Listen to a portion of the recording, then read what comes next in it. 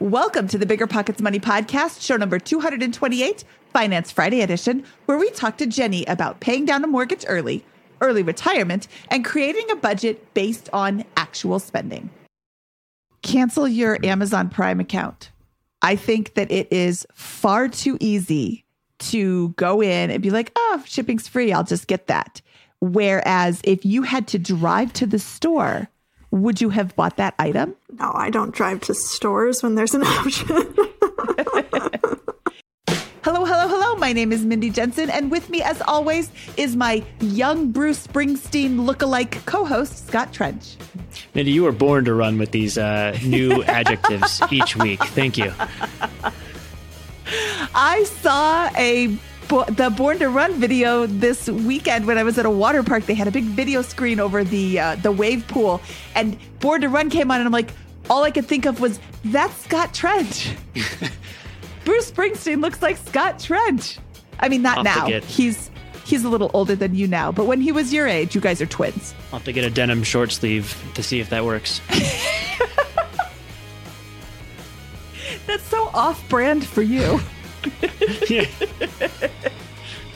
Okay, back to our regularly scheduled intro. Scott and I are here to make financial independence less scary, less just for somebody else, to introduce you to every money story, because we truly believe that financial freedom is attainable for everyone, no matter when or where you're starting. That's right. Whether you want to retire early and travel the world, go on to make big-time investments in assets like real estate, or start your own business, we'll help you reach your financial goals and get money out of the way so you can launch yourself towards those dreams.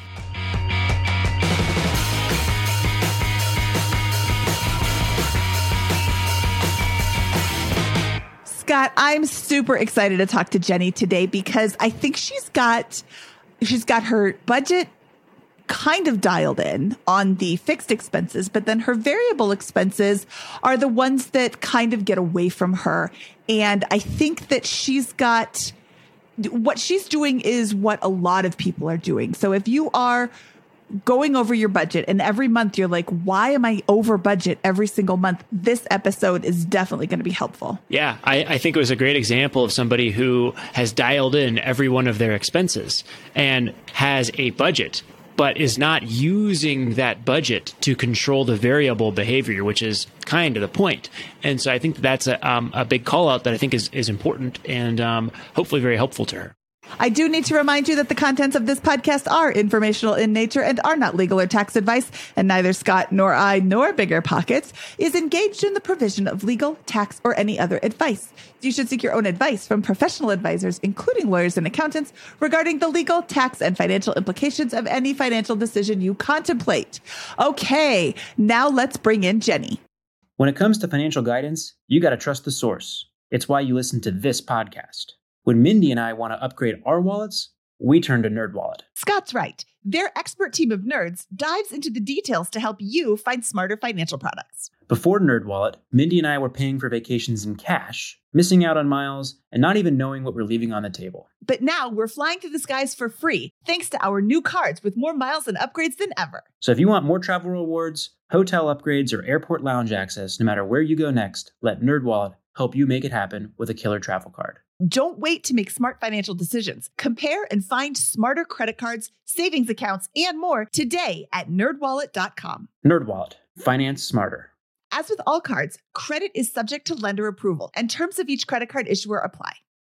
This show is sponsored by Airbnb. Did you know that I turned one of my first homes into an Airbnb? It's true. And it even helped me get the extra income I needed to launch my real estate career. So if you want to try your hand at making even more income with your property, Airbnb is the place to be. Your home might be worth more than you think. Find out how much at airbnb.com/host. The easiest way to collect rent? Rent App. Rent App is a seamless, secure, free payment tool for small rental property owners like you and me. Built by a team of fintech veterans behind Square and Cash App, Rent App uses ACH bank transfers to deposit rent directly into your account. Landlords love Rent App for its unbeatable convenience. Isn't it time you made rent collection easier? Rent App, the free and easy way to collect rent. Learn more at rent.app/landlord. That's rent.app/landlord. Jenny and her husband keep to a fairly tight budget. In fact, so tight that when spontaneous purchases happen, it gives her a bit of anxiety. She'd like to loosen the purse strings, but wonders if they're in the right place to do that. Hey, Jenny, I'm right there with you, stressing over the little things. They also want to pay off their mortgage so he can retire early to focus on what makes him happy. Jenny, welcome to the Bigger Pockets Money podcast. I really want to jump into your numbers and see what we can do to help ease those stresses so you can buy a pair of jeans and be happy. Thanks for having me. I'm really excited to be here. So you live in a medium to high cost of living area on the East Coast. Let's jump into your balance sheet. What kind of salary are you making and where's it going? So it gets a little bit complicated. My husband's base is right about $94,000 a year, but he gets a cash bonus and equity grants every year as well. This year, his bonus before tax was $17,200, so that can definitely make a big difference. My base, I am a graduate student, so my grad student income from last year was $36,000. I think I'm right around on track for that. That's my consistent salary. And then I have a lot of side hustles and a lot of side hustle opportunity that I have to manage. And I expect that to be around $20,000 this year. It was right about there last year as well. A lot of opportunity. Like I said, I have to manage the opportunity with my time commitment and whatnot. So overall, between the two of us, that ends up being right around $167,000 per year. Awesome. And what do you how much do you spend and what are you able to keep and where's that bucketed? So our fixed expenses end up at $3,780. And I can break that down. So our mortgage, which includes escrow, so that includes our property taxes and our homeowner's insurance, is $1,705 every month, and we put in an extra $372. We recently refinanced in December, and we have just put everything that we were budgeting last year into extra principal payments. So that's where the $372 comes from. We have a solar loan that we just took on. We just put solar on the house, and that covers or should cover all of our electric costs, which includes our heat and our cooling. So our solar loan is $245.83. That loan is so it's an expense and a debt. That loan is 1.49%. We will have an electric bill every month just for the cost of hookup, which is $25. Our cell phone bill is about $180, but I'm actually adding my parents to our plan soon, and that's actually supposed to decrease our cell phone cost. Pet insurance, we have 2 Great Danes, so pet insurance is $189.94. Dog food is $80 a month. We do get our house cleaned once a month. That's kind of a luxury we've allowed ourselves, and that's $148.89. Internet is $56.94. We only have Hulu and Disney Plus for television, so that's $14.88 a month. Amazon Prime, although it's an annual expense, we have it at, for the budget's sake, $9.92 a month.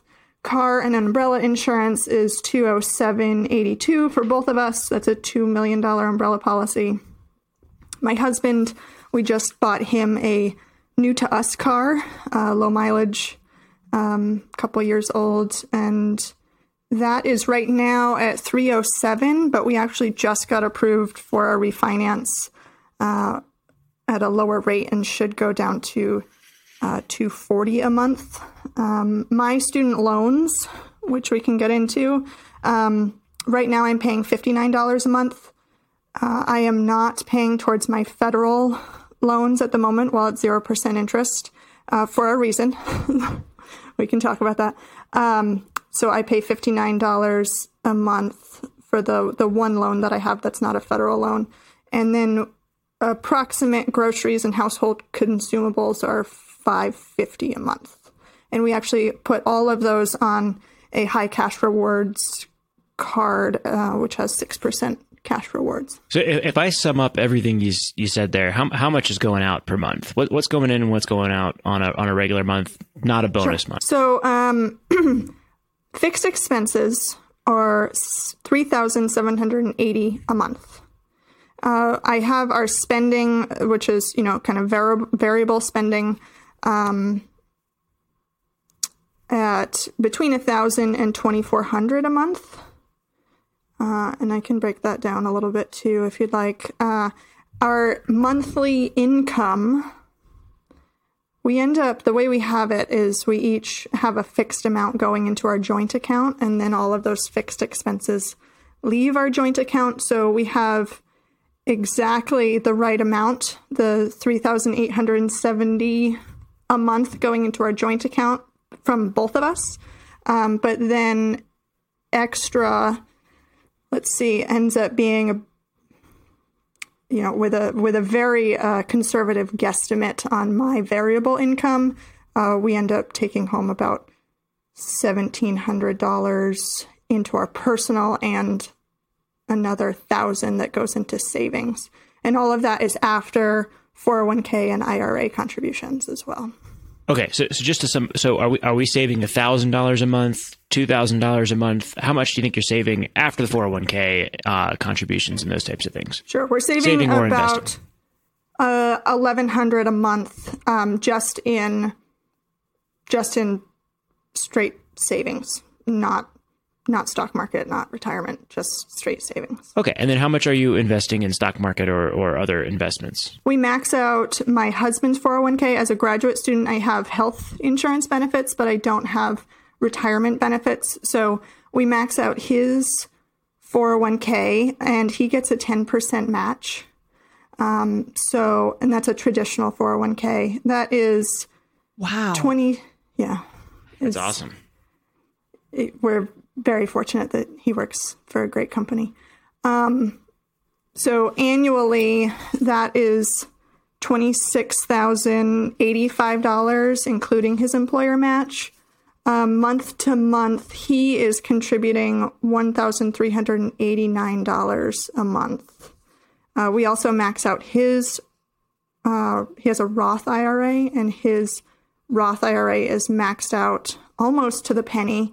And that's $499 a month. And then we are slowly building up how much we contribute to my, a traditional IRA that I rolled over some other 401ks into. And we're contributing $166 a month to that. Okay, so we've got let's call it $2,000 a month, give or take, that is going into various retirement accounts, and on top of that, $1,000 a month after all your expenses and debts that you're putting into a savings account. Is that right? That's correct. Okay, awesome. So that's really good cash flow with this. That's awesome. Thank you. And then what is your current kind of, how do we get a picture of your net worth? What do you have in total investments, cash, home equity, those kinds of things versus your debts? Net worth is, as I calculate it, which is conservative on our home value, because I just don't think might not stay where it is right now, because of the market. So net worth is $376,000. That's a conservative estimate of $60,000 in home equity. My husband's 401k is at $206,000. He has a medical savings account, which we're not entirely sure what happens with that, but it's a benefit that his company automatically enrolls him in that his company contributes to. That's at $6,500. His Roth IRA is at $19,000. He has a savings account that is the majority of our emergency savings, which is just under $21,000. And then he has equity grants. Like I said, part of his bonus is equity grants from his company. And what's accessible, those mature over time. He has $8,000 accessible now, but $23,000 currently that's not accessible that'll become accessible as he stays at the company. I have an Acorns account, which is one of those accounts that just, rounds up to the dollar.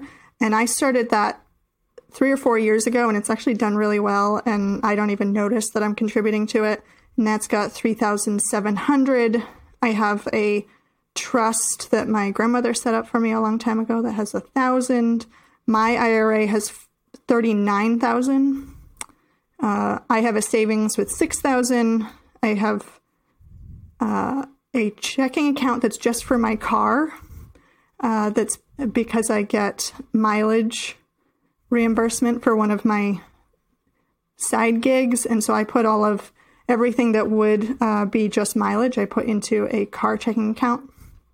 So when I need repairs, that has $1,000 in it right now.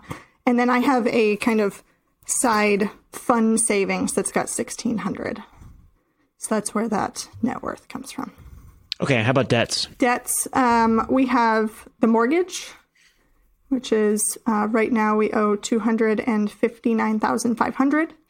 Our solar loan is at $67,900, but that will go down. We will give a big bulk payment of $17,000 next tax season after we get the federal solar credit of 26%.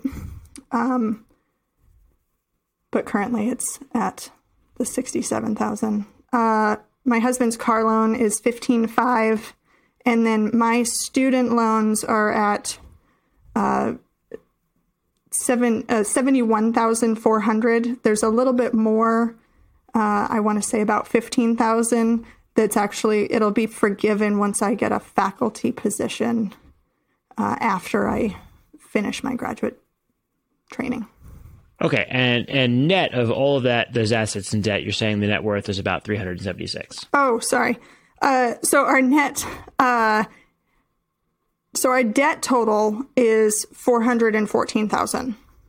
Mm-hmm. Sorry, our the including value the mortgage, including the mortgage. Okay. The value of our assets is $376,000. So, however you want to do that. Balanced. I guess we're at I think I heard you have 60,000 in home equity, and then you have what appears to be probably about 300, maybe 275 in assets outside of home equity. With that, let's call it 300 in assets outside of home equity, 60, 75 in home equity, and then you have, what is this, 180,000 or so in debt that offsets some of that. Yeah, excluding the mortgage. Is that where you're? Yeah. Yeah. Okay, I'm great. hoping, well, my student loans, I'm hoping will be forgiven Entirely? What? Well, let's go through. Let's come back to that in a second here. But what are your financial goals? What are you looking to achieve right now? So our big kind of shorter term goal is for my husband to be able to retire from his 9-to-5 job. And yeah, that's our big short-term goal. My career is really just starting, so I don't anticipate even wanting to retire. How short-term is that? What's the timeline for that retirement goal? We're hoping he can retire in 2030. Okay, so 9 years is what you're calling the short-term goal with this.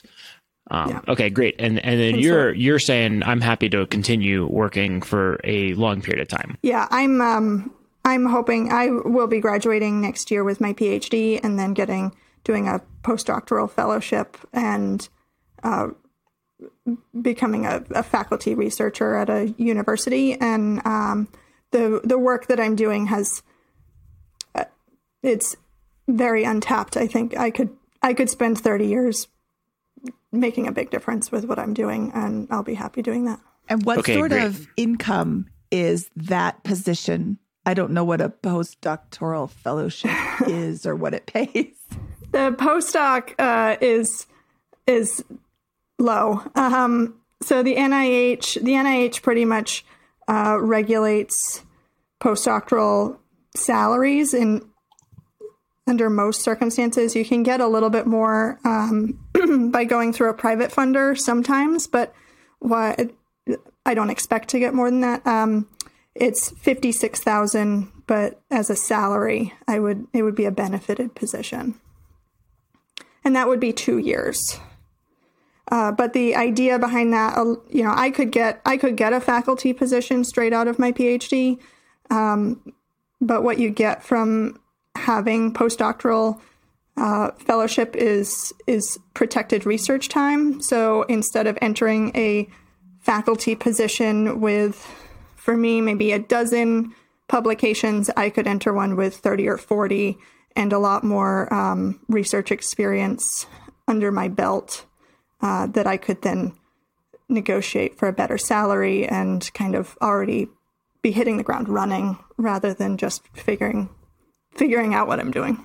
Okay, so I think I have a pretty clear understanding of your trajectory, your position, and all that kind of stuff. Absent any changes, how things will play out for you and your husband over the next couple of years at least. And the goal is have your husband retire in 9 years, while basically you continue with a long-term trajectory in academics or academia with this from a research perspective primarily. Correct. And our goal for him to feel comfortable retiring is really to have our house paid off so that feels secure. Okay. So okay, great.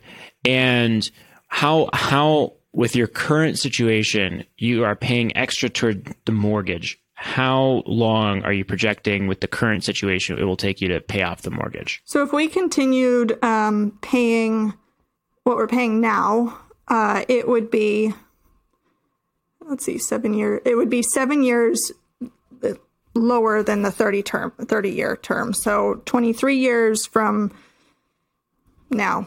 Okay. Whatever that ends up being. But we intend on, once I get a faculty position, my salary should be able to cover all of our household expenses. And then we will basically funnel everything that he makes into paying off the house. And okay, so you're currently making how much right now? I am currently making approximately $56,000 a year. And you will be making how much after the faculty position is attained? Hopefully around 100, but that should that's my goal starting out. But that'll come with fairly regular pay increases every time if I go from assistant professorship to associate. It's generally a 10% raise and then another 10% to full. And when will that raise to 100 occur? Is that 1 year out, 2 years out? That would be after a 2-year postdoc. So that would be in 2024. So here's how things are going to go for you guys, most likely, if you do not make any changes until 2024 with this, right? You are going to accumulate likely between $30,000 and $40,000 or so in retirement accounts annually with this, given the great match your husband has at the job with this stuff. You are going to accumulate roughly $1,000 a month, or about $40,000 outside of those retirement accounts in your in your bank account, your savings account, and you're going to pay off your mortgage slightly in advance. You're going to be on a trajectory for a 23-year pay down instead of a 30-year pay down. However, that math works out in 3 years with this. If, again, assuming nothing changes, right? So at the end of that 3-year period in 2024, you're going to be sitting with, let's call it, instead of 200,000 in 401k, and let's call it 250,000 in your retirement accounts, you're going to be sitting with about 375,000 in those retirement accounts, 40,000 incremental in cash, and a lower mortgage with that. And then your trajectory is going to pick up where you're going to be able to either accumulate even more in the retirement accounts, or you're going to create a larger cash position. Now, if I'm you guys and I'm thinking through the position with the end goal in mind of being retired, I would be much more worried about the other debts you have than your mortgage payment. I'd be much more worried about the car loan, the solar loan, and the student loans first than I would be about having the house paid off. And the house would be the last component of that I would be I would be personally worrying about with that. Now, I get in the short term, the next 3 years, there's a lot of uncertainty around how things will play out with at least the student loans, and you're probably making payments on the car loan where that's not going to be a non-factor by the time you get there. But I think that the first thing that I would kind of look into is what's going to happen with the student loans when things end, and most likely, even if they forgive 15,000 of those with the faculty position. I would love to learn more about why you think that the rest of the student loans will get forgiven in a general sense with that. And then I'd also want to go through the solar loan component of this, because I think those are huge question marks for me in the context of your overall strategy here to back into a 9-year retirement for your husband. Sure. So you want to start with the student loans?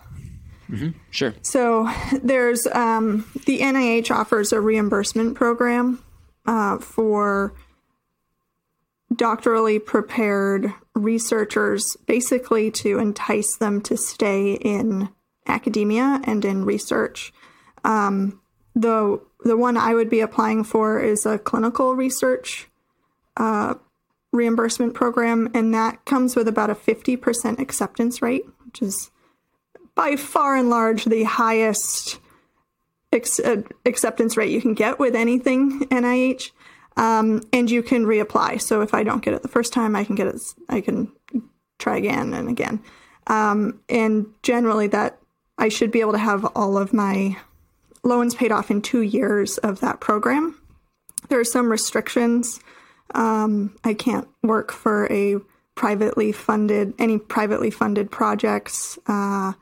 But I could make extra money by adjunct teaching elsewhere or something like that. So I still have opportunities for some side hustle money. I'm hoping that happens during my postdoc, and then I'm free of student loans by the time I enter an academic faculty position. But I think there's a very realistic chance. You think there's a very realistic chance you have all of your student loans paid off and you're making the $100,000 without having to pay more than the absolute minimum on these by 2024. Which is why I'm not putting any money towards those loans while it's 0%, because if I have even 50% feels like a really good chance. If I have that kind of chance of getting it all paid off, I don't want to put money into it now and strain our budget now when hopefully it'll get totally forgiven later. Okay. I buy that. I can't argue with that. If that's the probability you believe, that's the right bet for sure, is not to pay on those. Let's talk about the car loan. How many years left on that? So we're refinancing it. We're actually refinancing it to a 6-year loan. It's a 2019 with 30,000 miles. And we can always pay it off shorter. The refinance rate is 3.44%, and our monthly will be $240. And that we just bought in April. So no need to pay that off early, and that'll be gone by the time you're backing into your 2030 plan. And how about the solar loan? The solar loan we just took on, it sounds like a really big amount, but it's actually lower than our electric bill was. So our electric bill was about $360 a month, $340 a month, because we're a full electric house, so we heat and cool with electricity. And the solar loan is a 20-year loan at 1.49% fixed.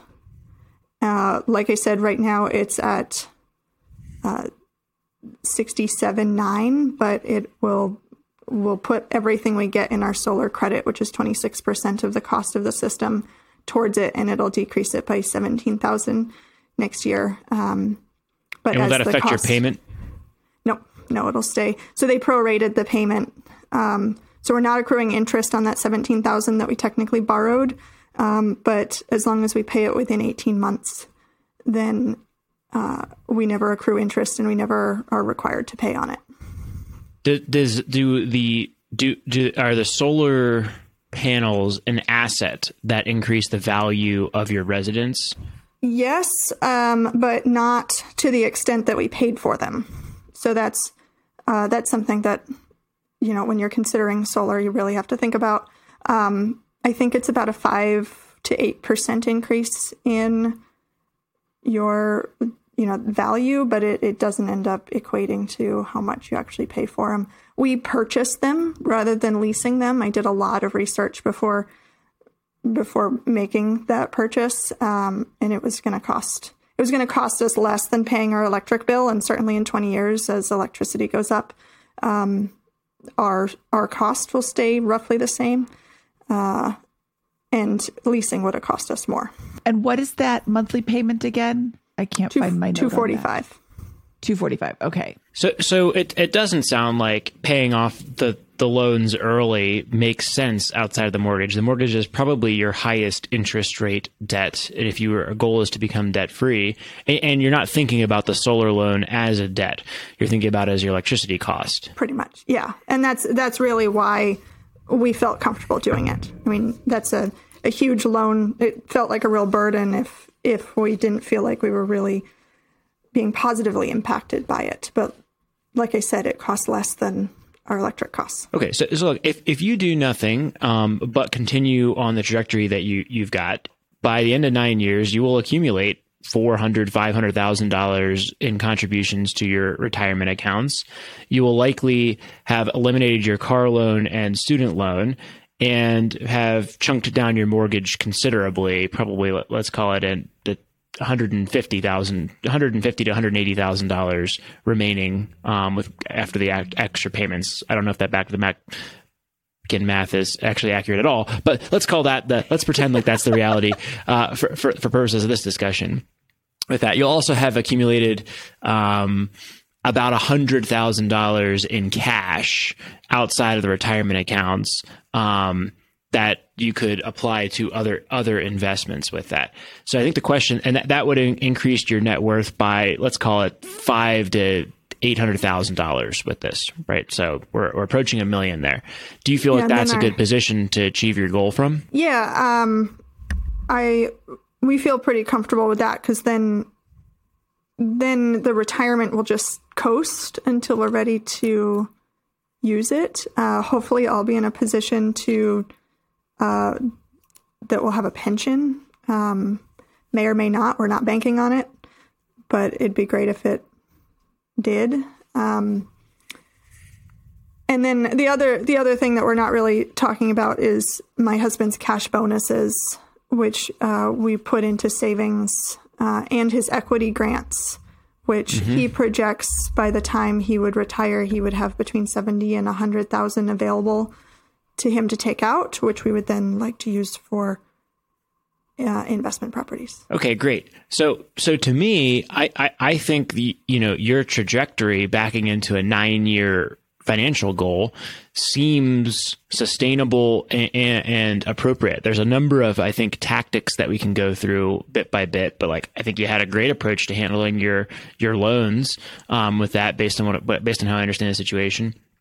You have a complicated set of assets relative to the amount of the assets in there. So there's probably some simplification that might be helpful for you guys. But I think we described a fundamentals-based approach that is going to get you to your goal in 9 years very easily, I think, especially if you continue, if the backup plan is long-term, you're going to continue to work, fund all family expenses, and build a pension program with that.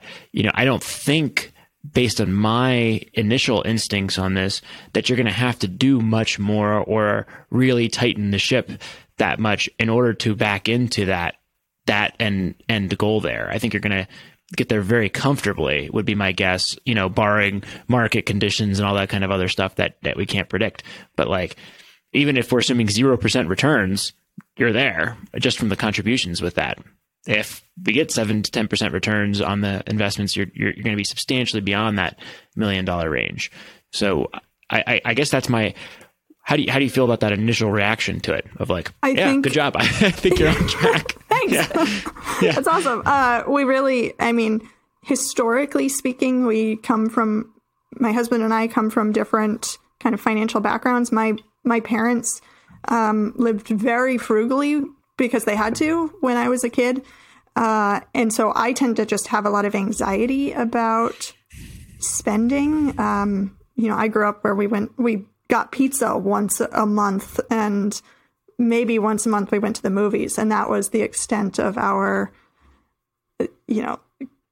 kind of fun spending. And so I struggle a little bit. And so that definitely helps me. The one thing that I would love to talk about is if there's anything we could do to make it so that if my husband wants to, that he could retire sooner. Basically, he's got a great job and it's working well for us and for our future. But he would be happier. And we're hoping that he can kind of stay home with future children in a effort to support my career in addition to supporting them. Opening up that freedom sooner would be nice. Not necessary, but it would be nice. What's your total expenses again? Do we say it was $5,000 a month? Fixed expenses are $3,700, and then spending is somewhere between $1,000 and $2,500. Yeah, I mean, I think that the biggest thing in your financial position is your job. And when you graduate and finish the 2-year program with that and your student loans are gone and you're making $100,000 a year, that would, based on what I'm seeing here, cover all family expenses and allow you to continue a significant amount of investing. So the game is over from that perspective. If that's truly the plan, to just work for another 30 years at the postgraduate or in your career with this, then game over. That's the moment in time. I would say after you sit on that for a year, you'll probably have your answer about whether you can do that earlier or not with it. Okay. From my seat. If you're finding yourself in trouble at that point, that's when you're going to have to go back and say, how do I eliminate more of my expenses? How do I increase income? How do I get assets outside of those retirement accounts that can produce free cash flow right now? But you don't need to do that if your plan is to stay in the job for a very long period of time yourself, and those projections of that income level come true, because that will be all of the realized income that you need, and everything else can go into the tax advantaged side of things with that. And you can be at Coast Fi probably within 3, 4, 5 years. Certainly, I would imagine within 9 years, barring a economic catastrophe nationwide or something like that. But that would be how I'm reading your situation with this. Is game will be over when if the events that you just said happen and you're able to get that 50-50 shot that goes well, and you've got the student loans forgiven and the $100,000 a year job in 2024. I think you might find that it's game over right there, and that he can stop right then. Yeah, that's how I'm seeing it too, is that once you have your full-time position, if he works another year, you bank all of his salary, all of that sweet 10% 401k match, which is awesome.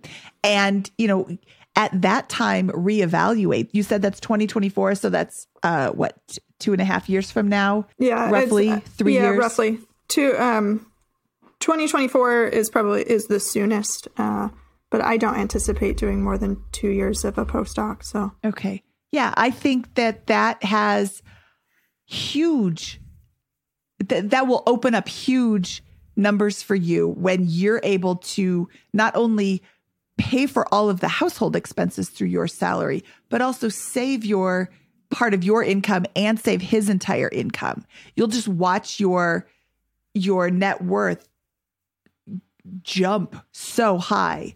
Scott and I both are on hey, we prefer not to pay off a mortgage early, especially when you have a 2.25% interest rate, which is, I'm not at your house. I'm not paying your bills. So, that's really easy for me to sit here and say. But what my husband and I did when we were in this same position, we're like, well, we've got such a low interest rate, we don't want to pay it off. We just saved that amount in an account that was easily accessible. So if we needed to pay it off, we could, but we could also use that money for other things. We essentially had just a really big emergency fund. And eventually we decided, his job's secure. At the time he had a job. My job is secure. We're just going to take this money and put it in the stock market and see what happens, because we can continue to both both of us could continue to pay off our mortgage. To that point as well, like you're paying extra on the mortgage right now. If you stop paying extra on that in 3 years, when all these other events that you're backing into take place, then your mortgage is going to be $1,700. And again, like that point, you can probably cover all of the expenses very easily on that $100,000 income. With this, if you're not paying the extra on that, and then allocate the additional as you will. So I don't necessarily think you have to wait until the mortgage is paid off or pay it off in order to back into the goal of having your husband retire early with this. With that, I think that's been a topic of discussion. I think it's more of an emotional kind stress response of wanting the house to be paid off. I've mentioned a couple of times that it's really cheap debt, that we got a great interest rate, and, we're not paying a ton for it. But I think it's a comfort thing more than anything. I like, Mindy, the way you guys did it. I do like having that, the idea of having that money, even though it's not, directly towards the mortgage, and now the money is with our mortgage company. But having it so that if we wanted to pay off the mortgage tomorrow, we could, but we could also use it for other things. And because once you give it to the mortgage company, they're not going to give it back. That not at 2%. That extra $370 that you are giving them, they're like, thank you very much. And I'm hoping that you are making sure that it's marked as principal pay down instead of, because sometimes they'll be like, oh, I'll just put that towards interest. No thing. Yeah. The app is pretty clear. Oh, good. Yeah. I was very much on we should pay off our mortgage. I want to be debt free. And then my husband ran some numbers because he didn't want to pay off the mortgage. I'm like, why would you not want to be debt free? But when you run the numbers, and Scott, this would be something good for you to do with your Excel spreadsheet brilliance. Run the numbers and see, what could I get having this mortgage and paying it off early at this, 2% interest? Or what could I do if I paid the minimum payment on my mortgage and invested that at 7%, at 9%, at 3%. I mean, if you invested at the amount that you're paying towards interest, you're still coming out ahead by not paying off your mortgage early. But again, I'm not at your house, Jenny. I'm not paying your bills, and I'm not talking to your husband who may have these issues from childhood. And I say issues like that's a bad thing. Having no debt is awesome. That's not a bad thing. There's just more beneficial things you can do with that money if you don't give it to the bank who's holding your mortgage, in my opinion. So, that's something to have a conversation with. I would love, Scott, I am actually going to throw this out there on the air. So now you have to do it. Make a really quick mortgage calculator Excel spreadsheet, and we will link to that in the show notes here. So you can just see not mortgage calculator, see what this money invested at this percent is this much more over time. And sometimes it makes sense to have a mortgage for 30 years. Yeah. I mean, if you're saying, hey, I want to pay off the mortgage in 9 years, which is what I'm hearing as one of the goals, right? With that coming into the call is I want to accelerate that to 9 years, to get done with that. What's the most efficient way to get into that? Right. Well, here's how I would approach it. If that was the goal, I would say, I'm not making the extra principal payment. I'm taking the $400 a month or $5,000 a year. I'm rounding a little bit there. And I'm investing that in an index fund or something like that. And I have an average chance at getting about a 10% return on that money. So that's $500 per year. On the first one, then I add another 5,000. I've got 1,150. I get, 10% on that, about 1,150, so on and so forth. And that compounding each year on top of the $1,000 that you're already saving towards your emergency reserve, you'd imagine that after 9 years of compounding, maybe that's the whole mortgage that you could liquidate and then pay off all in one chunk. Now you're taking market risk with that. The market could tank, but odds are at least in a long-term historical perspective, that you would have a much faster timeline for paying down that mortgage because you're putting all of that into investments and then can choose at the end to liquidate and pay down the mortgage instead of paying essentially a zero, arbitraging the small amount of interest that you're going to pay over the what is that 3.4% that we said.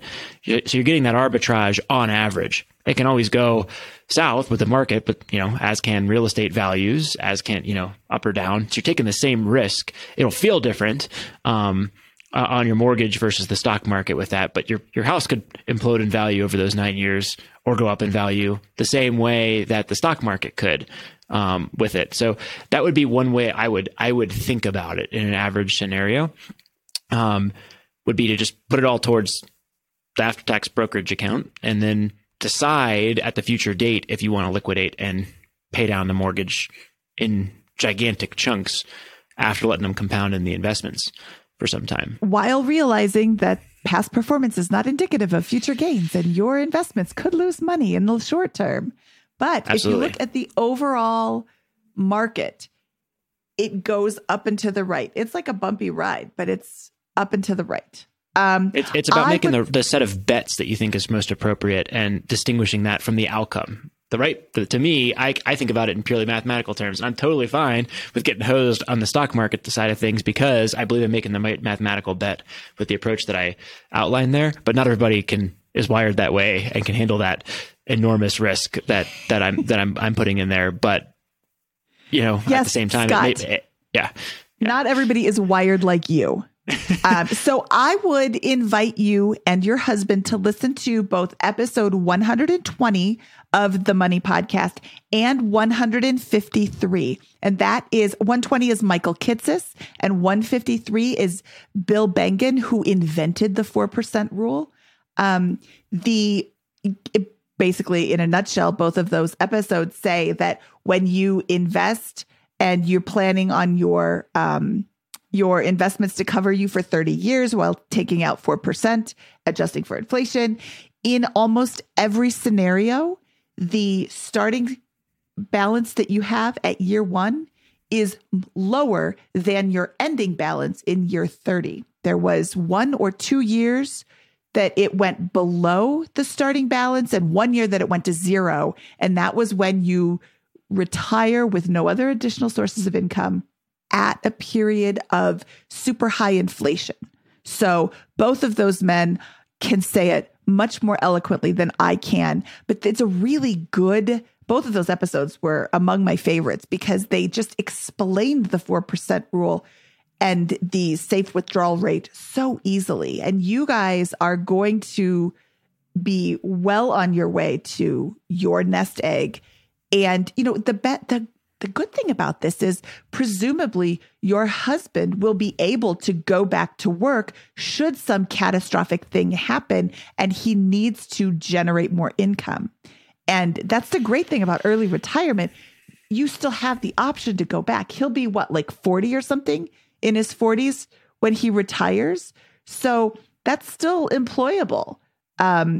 Employers don't really start shunning you until you've got gray hair and you're 60. So, if he needs to go back and generate some income for a couple of years, it seems like he would be able to based on, knowing your numbers and watching your expenses. See, you don't get to this point of early retirement and then say, I'm never going to look at my numbers again. I don't know any early retirees who are I just let it ride and I don't even look ever. They're all nerds who are always in their spreadsheets and always looking at their numbers. My husband has been retired for 3 years. He wakes up every morning, goes downstairs and opens up all the accounts and looks at everything, which doesn't really have a lot of change from yesterday, but he does it anyway every single day. And good for him. I don't look, but I'm also not retired. But you will always have your mind on where that money is and where it's at in relationship to, what's going on in the world and where you need it to be. So I think you're doing great. And I think you're going to have a great financial future filled with early retirement. This show is sponsored by Airbnb. Did you know that a long time ago, before I ever started my real estate business, I turned one of my first primary residences into an Airbnb? And that's the extra income that I needed from Airbnb that gave me the confidence to go out and work for myself and eventually quit my 9-to-5 job. And now I have dozens of Airbnbs all over the country. I've even partnered up with the old David Green on a recent property in Scottsdale to take our portfolio to the next level. And of course, we host it on Airbnb. But you don't need to be a full-time real estate investor to start on Airbnb. As a matter of fact, I was self-managing 10 properties while working my 9-to-5 job, so I know anybody can do it. Think about it this way. You're looking for extra income and going on a vacation. Wouldn't it be great to rent out your space and let your property pay for itself while you're gone? I did this one time. I pitched my wife and my roommate, because we were house hacking, on the idea of renting out our home, and it paid for all of our expenses on a trip to Mexico City. So go and give it a try. It might just change your life, just like it did mine. And I really do mean that. Your home might be worth more than you think. Find out how much at airbnb.com/host. Pretty good episode, right? While you were listening, you could have been getting paid rent with Rent App. Landlords love Rent App because it makes rent collection a breeze. Rent App uses ACH bank transfers to deposit funds directly into your account. Setup is straightforward for renters. Landlords don't need to download anything. Both have peace of mind with a digital transaction history. Isn't it time you made landlording a little easier? Rent App, the best way to pay or collect rent. Learn more at rent.app/landlord. That's rent.app/landlord. Deciding how to invest your capital can be extremely challenging, especially when the market is constantly changing. That's why it's never been more important to partner with a company that has a great track record.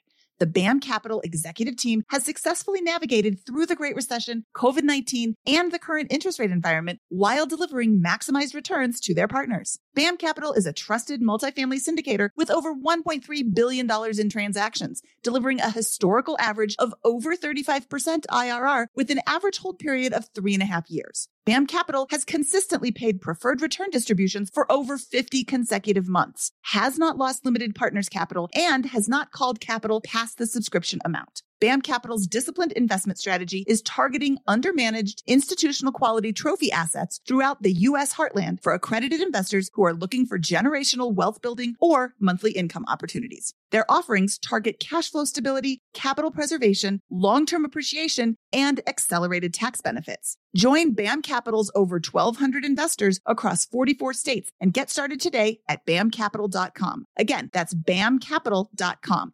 What if I told you that I, Mindy Jensen, the queen of budgeting, the personal finance fanatic, sometimes forgot to cancel my subscriptions? I know, it's horrible. $10 here, $15 there. My useless subscription bills could have taken my whole family out to dinner multiple times. Rocket Money can make all that subscription sadness suddenly vanish. Rocket Money is a personal finance app that finds and cancels your unwanted subscriptions, monitors your spending, and helps lower your bills. You can see all your subscriptions in one place and cancel money-sucking subscriptions with a tap. They'll even try to get you a refund for the last couple of months of wasted money and negotiate to lower your bills for you. Rocket Money has over 5 million users and has helped save its members an average of $720 a year, with over $500 million in canceled subscriptions. Stop wasting money on things you don't use. Cancel your unwanted subscriptions by going to rocketmoney.com/bpmoney. That's rocketmoney.com/bpmoney. rocketmoney.com/bpmoney. Now let's go back to that. I get the heebie-jeebies when I'm spending money. You are putting away at least $1,100 a month into a savings account. I would love to see a fun money account where you take and you put $50 a week or $50 a month or whatever. So when you need a new pair of jeans, you can go out and buy it from that fun money account and not worry about it. When you just don't feel like cooking and you're like, hey, let's go out to dinner, you pull it from that fun money account and you don't worry about it. And whatever that amount looks like to you, talk to your husband, come up with an idea that this is great. Or, hey, this whole month, we're just going to put $1,000 into our fun money account and now everything's going to be fine. Yeah, that's really where I think short term, I struggle. What we've learned is it's for both of us best to we put everything away before it ever shows up in our, checking accounts. So savings goes in before it ever, we have all of the direct deposits in our W-2s. But the struggle that I have is most of our, outside other spending is from my hustle incomes. And some weeks it's nothing, and some weeks it's $5,000. And so those aren't really things, and one of them is 1099. So those aren't really things that I can shove away before I ever see them. And so it just ends up in my checking account. And then sometimes we say, oh, we want to do X, Y, and Z with the house. I have $4,000 coming in next month, and it's too easy to even spend it before the check has even arrived in the mail. I wish that there was an easier way for me to basically have the envelope system when my money is just so variable. Luckily, my base covers all of our fixed expenses. It's everything outside of that. So I think that's where a lot of my anxieties come from month to month. I like everything to be. I love spreadsheets. I like everything to be clear and easy to look at and manage. And when it's that variable, I don't really have that. I haven't figured that out yet. So it sounds like there's a good chunk of spending that we didn't cover that is happening outside of that umbrella that you walked us through that is highly variable. Is that right? Well, that's that $1,000 to $2,500 a month that, is all within our income. It's just, sometimes I look at my Amazon account and it's within that $1,000 to $2,500. But why did I spend $1,000 this month? I don't even remember what that was. And how could I have reined that in so that I could put 500 of it towards what Mindy's saying, which I love, a fun money account, but I really want to be intentional about it. Why can't I be intentional about these things? Cancel your Amazon Prime account. I think that it is far too easy to go in and be like, oh, shipping's free, I'll just get that. Whereas if you had to drive to the store, would you have bought that item? No, I don't drive to stores when there's an option. So cancel. I have a huge problem paying shipping costs because I have an Amazon Prime account. So why would I pay for it when it's free, which makes me go back to Amazon? Lowe's is another one that's, it's not as easy as Amazon, but it's too easy.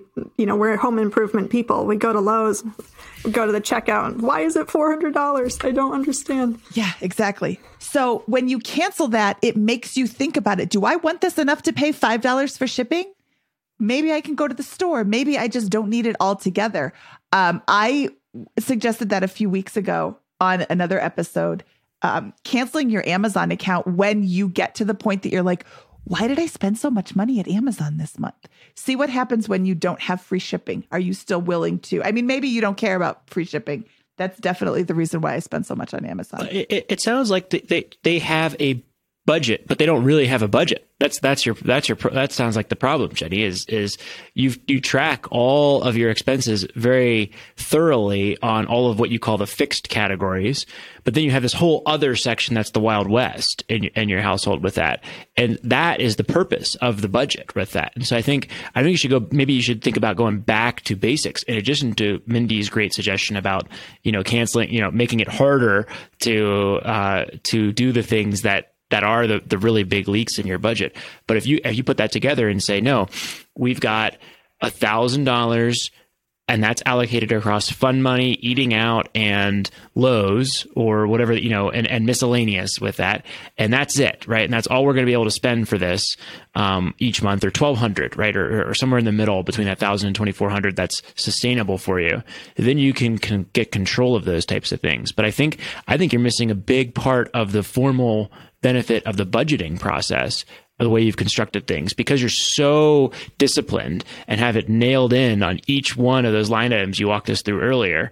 But then you have this whole other section that's really a major percentage of your spending that you don't have control over with that. So you're still missing the fundamental benefit of the budget process is what I'm observing. Yeah, I would agree. And even when I look at my spreadsheet, and I have other spreadsheets that I, track all of our spending from month to month, but I do it after the fact. And then I think, oh, why? And I go back and I say, why did we spend $50 on I don't know what? And I don't even remember where it ended up in our house. So yeah, I agree 100% on that. And you can play games with that too for yourself, where you can say, hey, I'm just going to use a secured credit card or a credit card that has a limit of $500 or $1,000 or whatever with that, so that I can't go past that limit with that if your system won't allow you to track it. But those would be ways to do it. Like, hey, we're each going to get a $500 limit credit card or a $500 secured credit card or whatever that is for this fun money spending. That could be one tip or trick with that. I haven't tried it, but right. And it's all me. I'm the one who buys all the house stuff. My husband will say, oh, we need X, and then I'll go and buy it. He doesn't really, I think it's like $250 a pay period that ends up in his checking account. He doesn't do much in terms of spending. And most of the time for me, it's house stuff. So I have thought, yeah, I don't know. And a lot of the time, I think part of it is, well, we work hard. We can do this. I think $1,000 to $2,000 or $2,500 isn't horrible for our income, but I don't want that to be where it's going. I don't want it to just be going into who knows where. I'd rather it be, going into something intentional that we then enjoy or remember, and then the rest of it going towards our goals. I think you think with the end in mind, right? 9 years from now, you want your husband to be able to retire, and in 4 years from now, you want to be in a position where you're making the $100,000 of the student loans paid off, and that position capable of at least giving you the option of allowing him potentially to retire early in advance of the mortgage being paid down. You won't have the mortgage paid down in 3 years unless something dramatic changes with that, but you could have it done in 9 with that. And so in that context, what is an acceptable amount for your family to spend on that? Between $1,000 and $2,400 seems very reasonable. Do you want it closer to $1,000? Do you want it closer to $2,400? But you're not it sounds like your fundamental thing, or what's causing you anxiety in the short run, is you're not in control of that amount. And that to me says, hey, that's going back to basics. You think you have a strong budget and you came in real strong with all those things, but I think you're missing a big chunk of that budgeting process and the variable side of things, and using that to actually control your day-to-day spending. Go ahead, Mindy. I have a solution. So I just made a video. It came out last week. We're recording this in advance, so it came out several weeks ago. If you go to biggerpockets.com/Mindy Method, MINDY METHOD, you will get a video from me that is called How to Budget and Track Expenses Successfully. And if you've listened to the show before, you've heard me talk about how I wrote down everything on a piece of paper and I'm watching it. Every single expense, every time a dime comes out of your pocket, you write it down and you add it up as you go. And what you'll discover is you have little triggers that are little things that are where you spend your money. For me, it was the grocery store. I was going to the grocery store literally every single day. And then, you just go in for one thing, but you come out with like 5, which is no big deal. But every single day that adds up a lot. So Amazon might be your trigger, and maybe deleting or canceling your Amazon Prime will make you think more about what you're spending. And maybe it doesn't. Maybe you're just going to end up spending money on shipping that you didn't have to do before. But I think that could be like, I know personally, I would never spend money on shipping. Like, what a cheap, right. So cheap. I'm a bargain, and that's part of what gets me is if I see a a sale rack, it's easier for me to buy stuff that I wouldn't otherwise buy. But I don't generally go to stores. That's not really where I'm spending money. It is Amazon or projects that we go to Lowe's for, and it ends up costing more than we expect, or, you know, those kinds of things. I did try to rein in my grocery budget. 6 months ago, I had no idea how much I was spending on groceries. And so we don't have delivery where we are, but we do one of those programs where you pick all your stuff out online, they pack it for you, and then they load it into my car when I show up. And that seems to help a lot. So another thing to think about, just like you did with your groceries, by the way, that's fantastic that you were able to rein that in. You looked for a solution and you found that. And I think that's a real strong suit of yours, is being able to, okay, I don't want to spend that much in this category. I'm going to figure out a way to reduce that. You look at the different options available and you make the best choice. The solar loan sounds very shocking. We didn't say how much your electric bill was. When you applied, you said it was $460 a month because your whole house is heated and cooled by electricity, which gives me the heebie-jeebies because it was natural gas is $360, but it's still significant. Oh, $360. That's okay. That's a little bit better, but that's still that's a lot of money. Well, and I only anticipate it to go up. Also, exactly. It's not, nobody's going to just reduce. Hey, do you want to pay less? No, it's going to go up. Everything's going to go up. It went up last July where we are. And then we signed our solar contract in September because I said, I'm done with this. Yeah, it gets to be a lot. So looking back at your Amazon purchases and your Lowe's purchases, we're going to, same advice for two different categories. What are you buying at Lowe's and how can you reduce that? Are you going to Lowe's to buy the toilet flapper repair kit for $20 because your toilet flapper broke? That's an emergency. My husband has jury-rigged that thing in both of our toilets, I think 3 or 4 times. So we don't go to Lowe's to buy something like that. He uses zip ties, but we do go to Lowe's for anything else we could need. I mean, we built and we do almost everything ourselves. So we built 600 square foot patio all ourselves, and I budgeted everything and got everything, delivered in bulk and all of this stuff last year, but it was still, we kind of hoped it was going to be 2,000. It ended up being, 3 or 3,500. I think I will identify one of my known, I don't want to say shortcomings, but weaknesses. Thank you, therapy for years, is that I am a perpetual optimist. And so I will always, because I want to believe it, say or believe that something is going to cost less than it actually is. That's just my nature.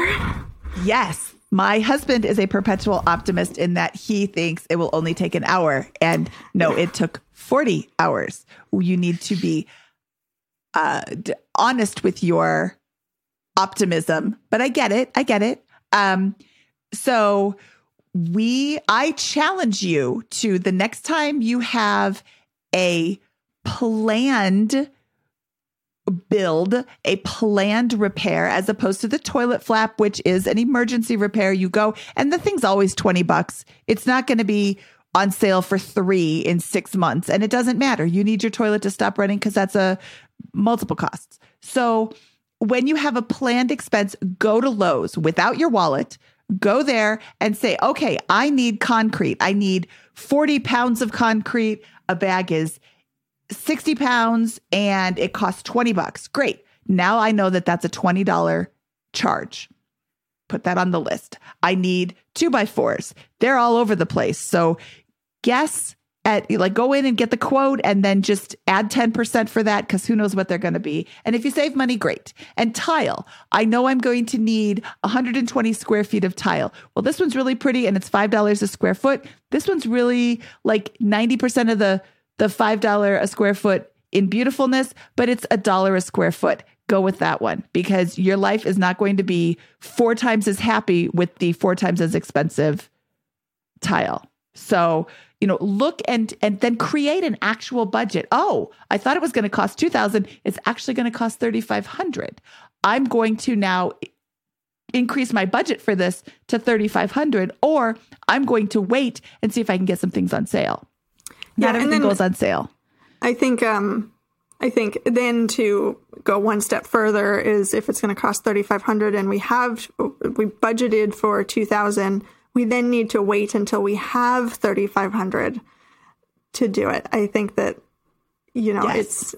We can do it anyways. We'll pay it off within the next few weeks we can do it. But you do that too many times and it doesn't end up panning Then you out. wonder why, where's my money?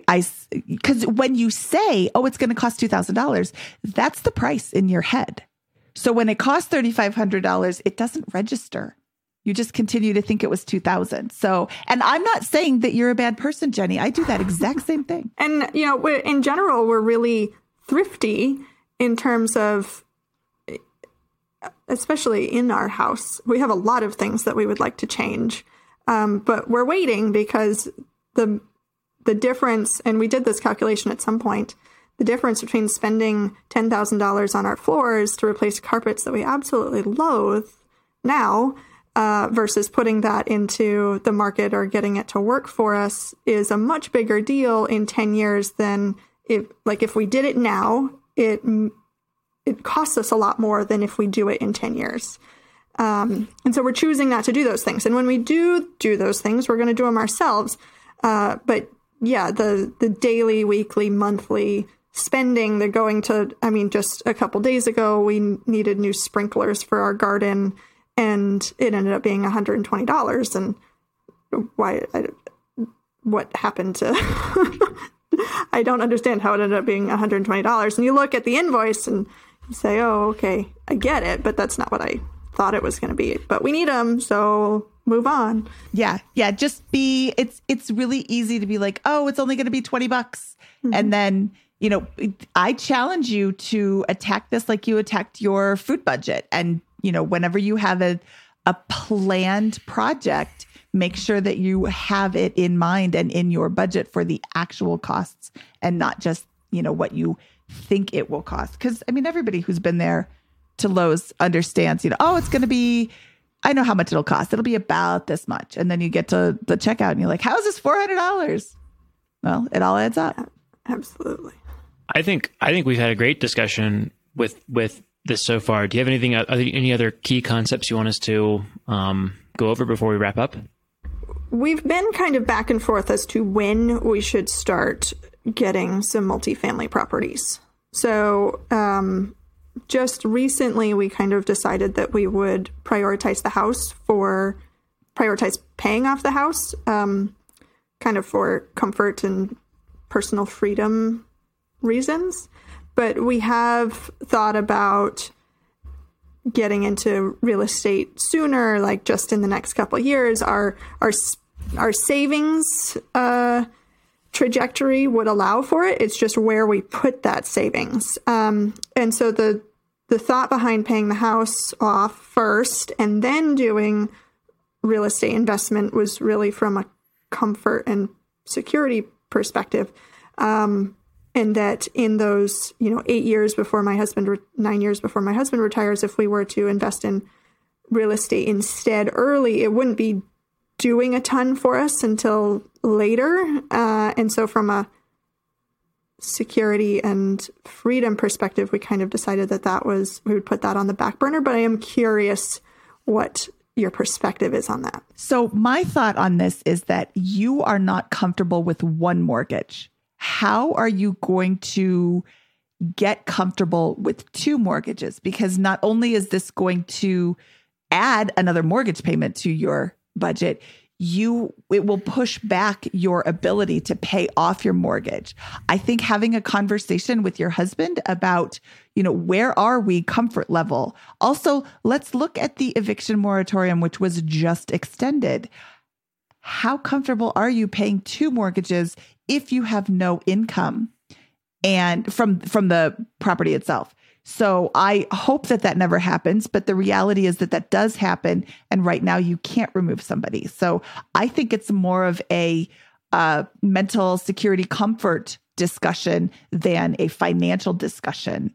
And if you do get to the point where you are okay with having an extra mortgage and pushing back your ability to pay off your primary mortgage, then I would start looking at the market and just see what's out there. That's a step you can take now.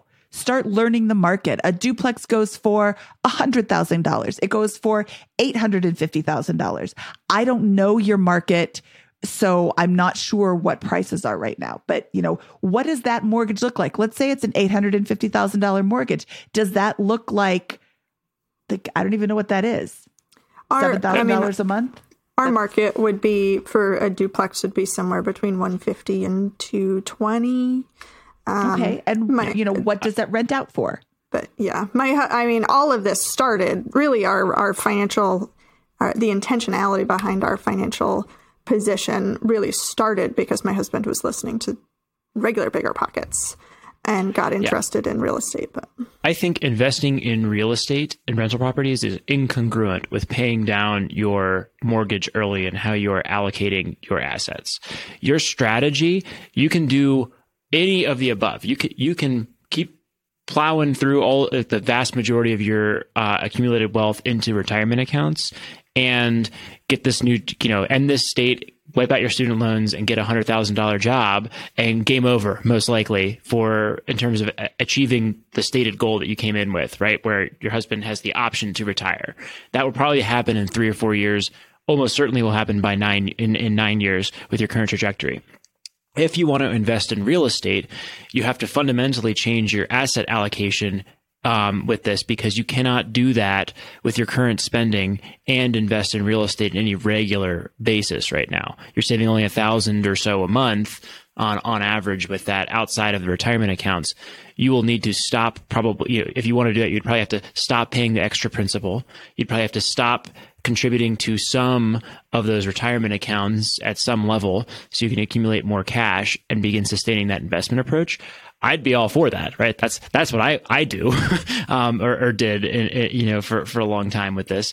So I think that's a good approach. It just requires a different mindset shift in terms of how you're allocating your capital at the highest level with that. And if you have a 30-year outlook, you might well have a much stronger financial position at the end of that 30 years doing that than by doing your current approach. But I think you'll have to grapple with the massive implications of where you are allocating your money right now in order to do that. I think that makes a lot of sense. I think that really, your perspective really validates the conversation that we had in terms of our comfort level and where we want to be. The biggest thing is for my husband not to feel stuck.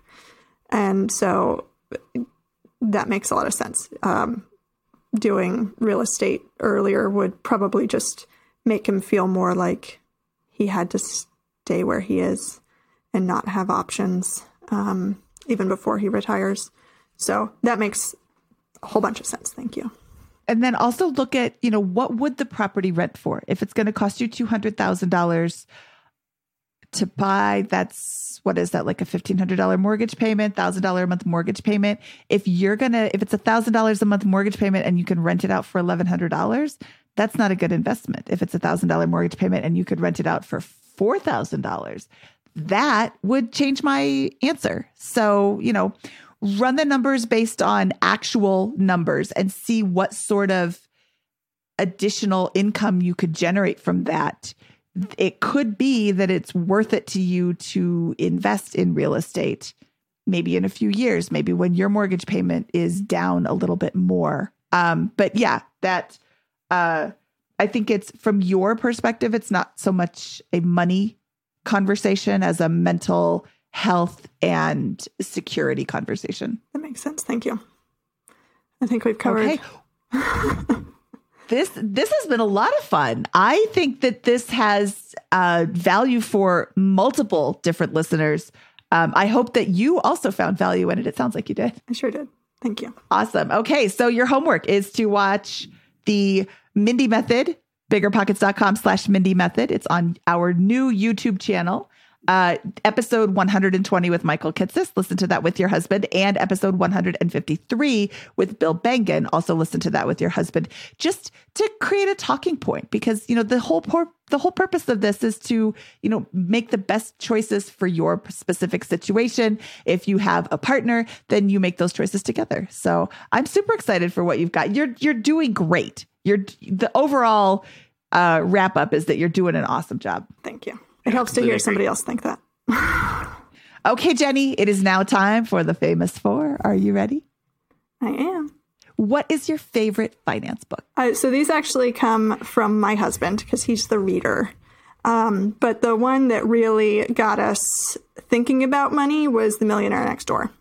Absolutely right off the top. But he also told me a little book of Common Sense Investing and Boglehead's Guide to Investing were also big for him, and I guess instrumental in getting us to where we are now. Awesome. I have not read the last two, but I love The Millionaire Next Door, and we'll have to check out the other two. What was your biggest money mistake? I think living above our means when we were both in college and my husband was in graduate school. We really, although we were a little later in life in that time, it was my second bachelor's degree in his graduate program. We just weren't thinking forward. We were really thinking in the now. So luckily at this point, about 2 years ago, we made up for all of that. But if we hadn't, we would be in an even better position. That's okay. Everybody makes mistakes. I certainly was not perfect when I was in college. Spend every dime that came in. Mm-hmm. What is your best piece of advice for people who are just starting out? So one is looking even farther back in I have two, I guess. One is that it's okay not to go to college right away. I was very much, I went to college for my first bachelor's degree. I'm now almost done with 4 degrees later. When I was 18, because that's what I was supposed to do. And I don't blame my parents or, anything for that. But I really thought I knew what I wanted to do.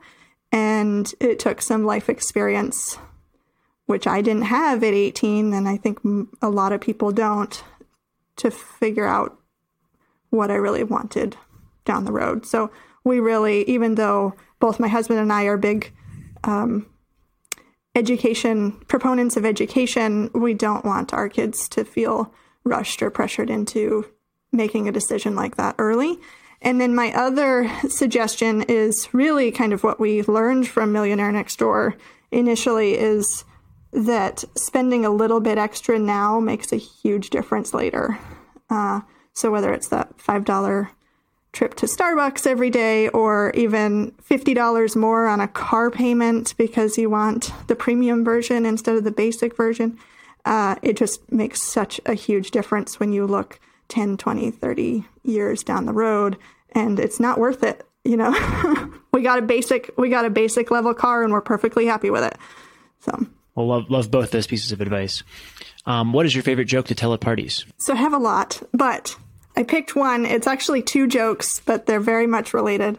What do you call a cow with no legs? I don't know. What? Ground beef. Nice. And what do you call a cow with 2 legs? Patty. Lean beef. Scott files those away for later. I have a lot. We could go on for a while. I used to be milk the cow jokes for a long time. I used to be an adventure guide with groups of small children. Oh my goodness. You and Scott can have a joke off. Oh my goodness. There's so many. Okay, Jenny, this was a lot of fun. I had a great time talking to you today. Thank you so much for taking the time to share your story with us. Likewise. Thank you very much. Okay, we will talk to you soon. Scott, what I loved most about Jenny's story is that what I'm hearing her say over and over again is that she looked at a specific situation, ran the various scenarios, and came up with the best course of action. And she's done this over several things. The solar lease with regards to her exorbitant electric expenses just because she's over in the colder area of the world. She needs to run electric heat. I think the solar is going to be a great trade-off for that. Then her food budget, she's really dialed in. I really think that things like home improvement spending at Lowe's and Amazon. In fact, I challenge everybody who's listening to look at what you've been spending on your Amazon account. Look at the amount you're spending and look at what you're actually buying. And did you really need those things? Is that like a leak in your budget? And can you plug that leak by canceling your Amazon Prime account and see what happens? See how fast you are, how quick you are to hit that buy button when you have to pay for shipping, which is a huge block for me. And, frankly, that's kind of a brilliant thing that Amazon did we'll give you free shipping.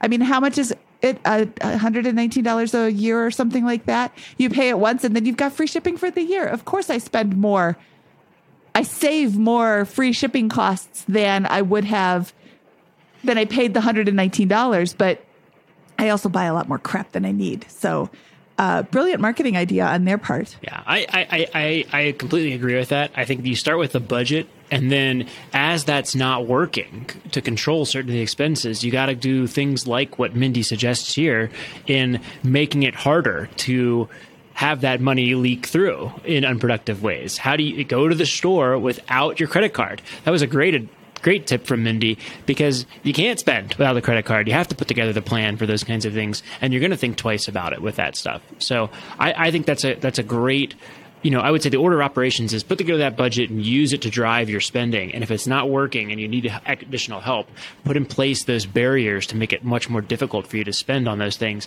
if you want to take control of that spending, of course. I have one more personal anecdote that I want to share before we get out of here, Scott. My husband and I paid cash for the house that we're in right now.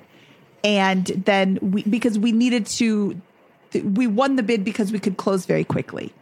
And then we didn't want to have all that money tied up in our house. So we cashed out and refinanced in April of 2020. And since then, we have paid approximately $12,000 in interest on our mortgage. But with the money that we have taken out of the equity of our home, we put it into the stock market. We have made $122,000 off of that invested money. And if we had strictly put it into VTSAX, we would have made about $95,000. But as regular listeners of this show know, my husband is a nerd about Tesla, so he threw some in there too. So we have a slightly higher risk, slightly higher reward with putting some of it into Tesla and some of it into the index funds. But that's just an example of what you can do with the money when you don't pay off your mortgage. Of course, if you're just going to spend that money on random stuff, then pay off your mortgage. Have it sit in your house instead of, a car in the driveway. Like we heard from Steve earlier this week, Steve Adcock had a Corvette. That's not a good use of your money unless you already have so much that it doesn't matter. But at the time he didn't. So I just wanted to share that we have made some money off of it by not paying off our mortgage. No, I'm completely aligned, and I did the same thing fundamentally, where I refinanced the rental properties that I've owned for several years, pulled a bunch of cash out, and bought another rental property with that. I try to maintain a good capital reserve and a strong cash position. I try to maintain strong cash flow on that portfolio, but just like Mindy, I cash out refinanced against my real estate to buy more assets instead of paying down low interest rate debt. Yeah, that's just the choice that I make.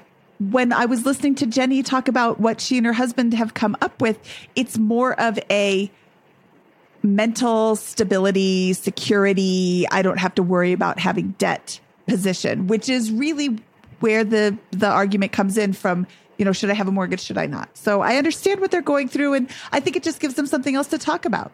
Personal finance is personal, like I keep saying all the time. So I have a favor to ask of our listeners. If you are listening to this episode, you have made it all the way to the end. Thank you so much for listening. Do you know somebody in your life that could use this information or information from any one of our past episodes? I was recently at a podcast conference, and they say the number one way that people learn about new podcasts is from introductions by family and friends. So I would love for you to share this episode with a family member or a friend if you think they could learn from this, or your favorite episode. I keep recommending episode 120 from Michael Kitces because it's so good.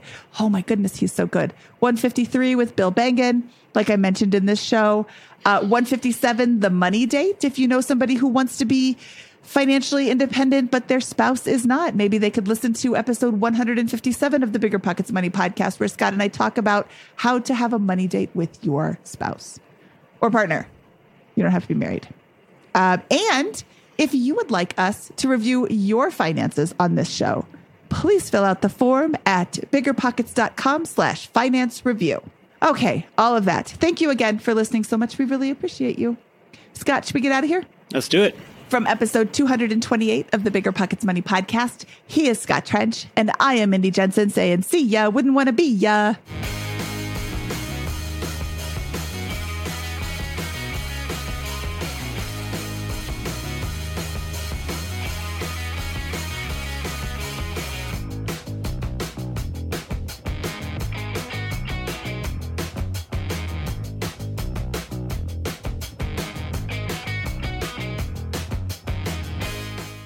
The market is changing, and finding your way can be tricky. Rates shift, headlines whirl, but your goal hasn't changed. You want financial freedom, and the best investors know it's not about timing the market, it's about time in the market. If you're ready to get into real estate investing or take it to the next level, finding an investor-friendly agent is your next step. With the Bigger Pockets Agent Finder, you can find the right agent in minutes. Just head to biggerpockets.com/deals. Enter a few details about what and where you want to buy, and boom, instantly matched with an investor-friendly agent who fits the bill. These local market experts can help you navigate the neighborhoods, analyze the numbers, and take action with confidence once and for all. This free resource is only available at biggerpockets.com/deals. Get an agent, get the deal, and get closer to financial freedom at biggerpockets.com/deals. That's biggerpockets.com/deals to find your investor-friendly agent today. The content of this podcast is for informational purposes only. Past performance is not indicative of future results, and all host and participant opinions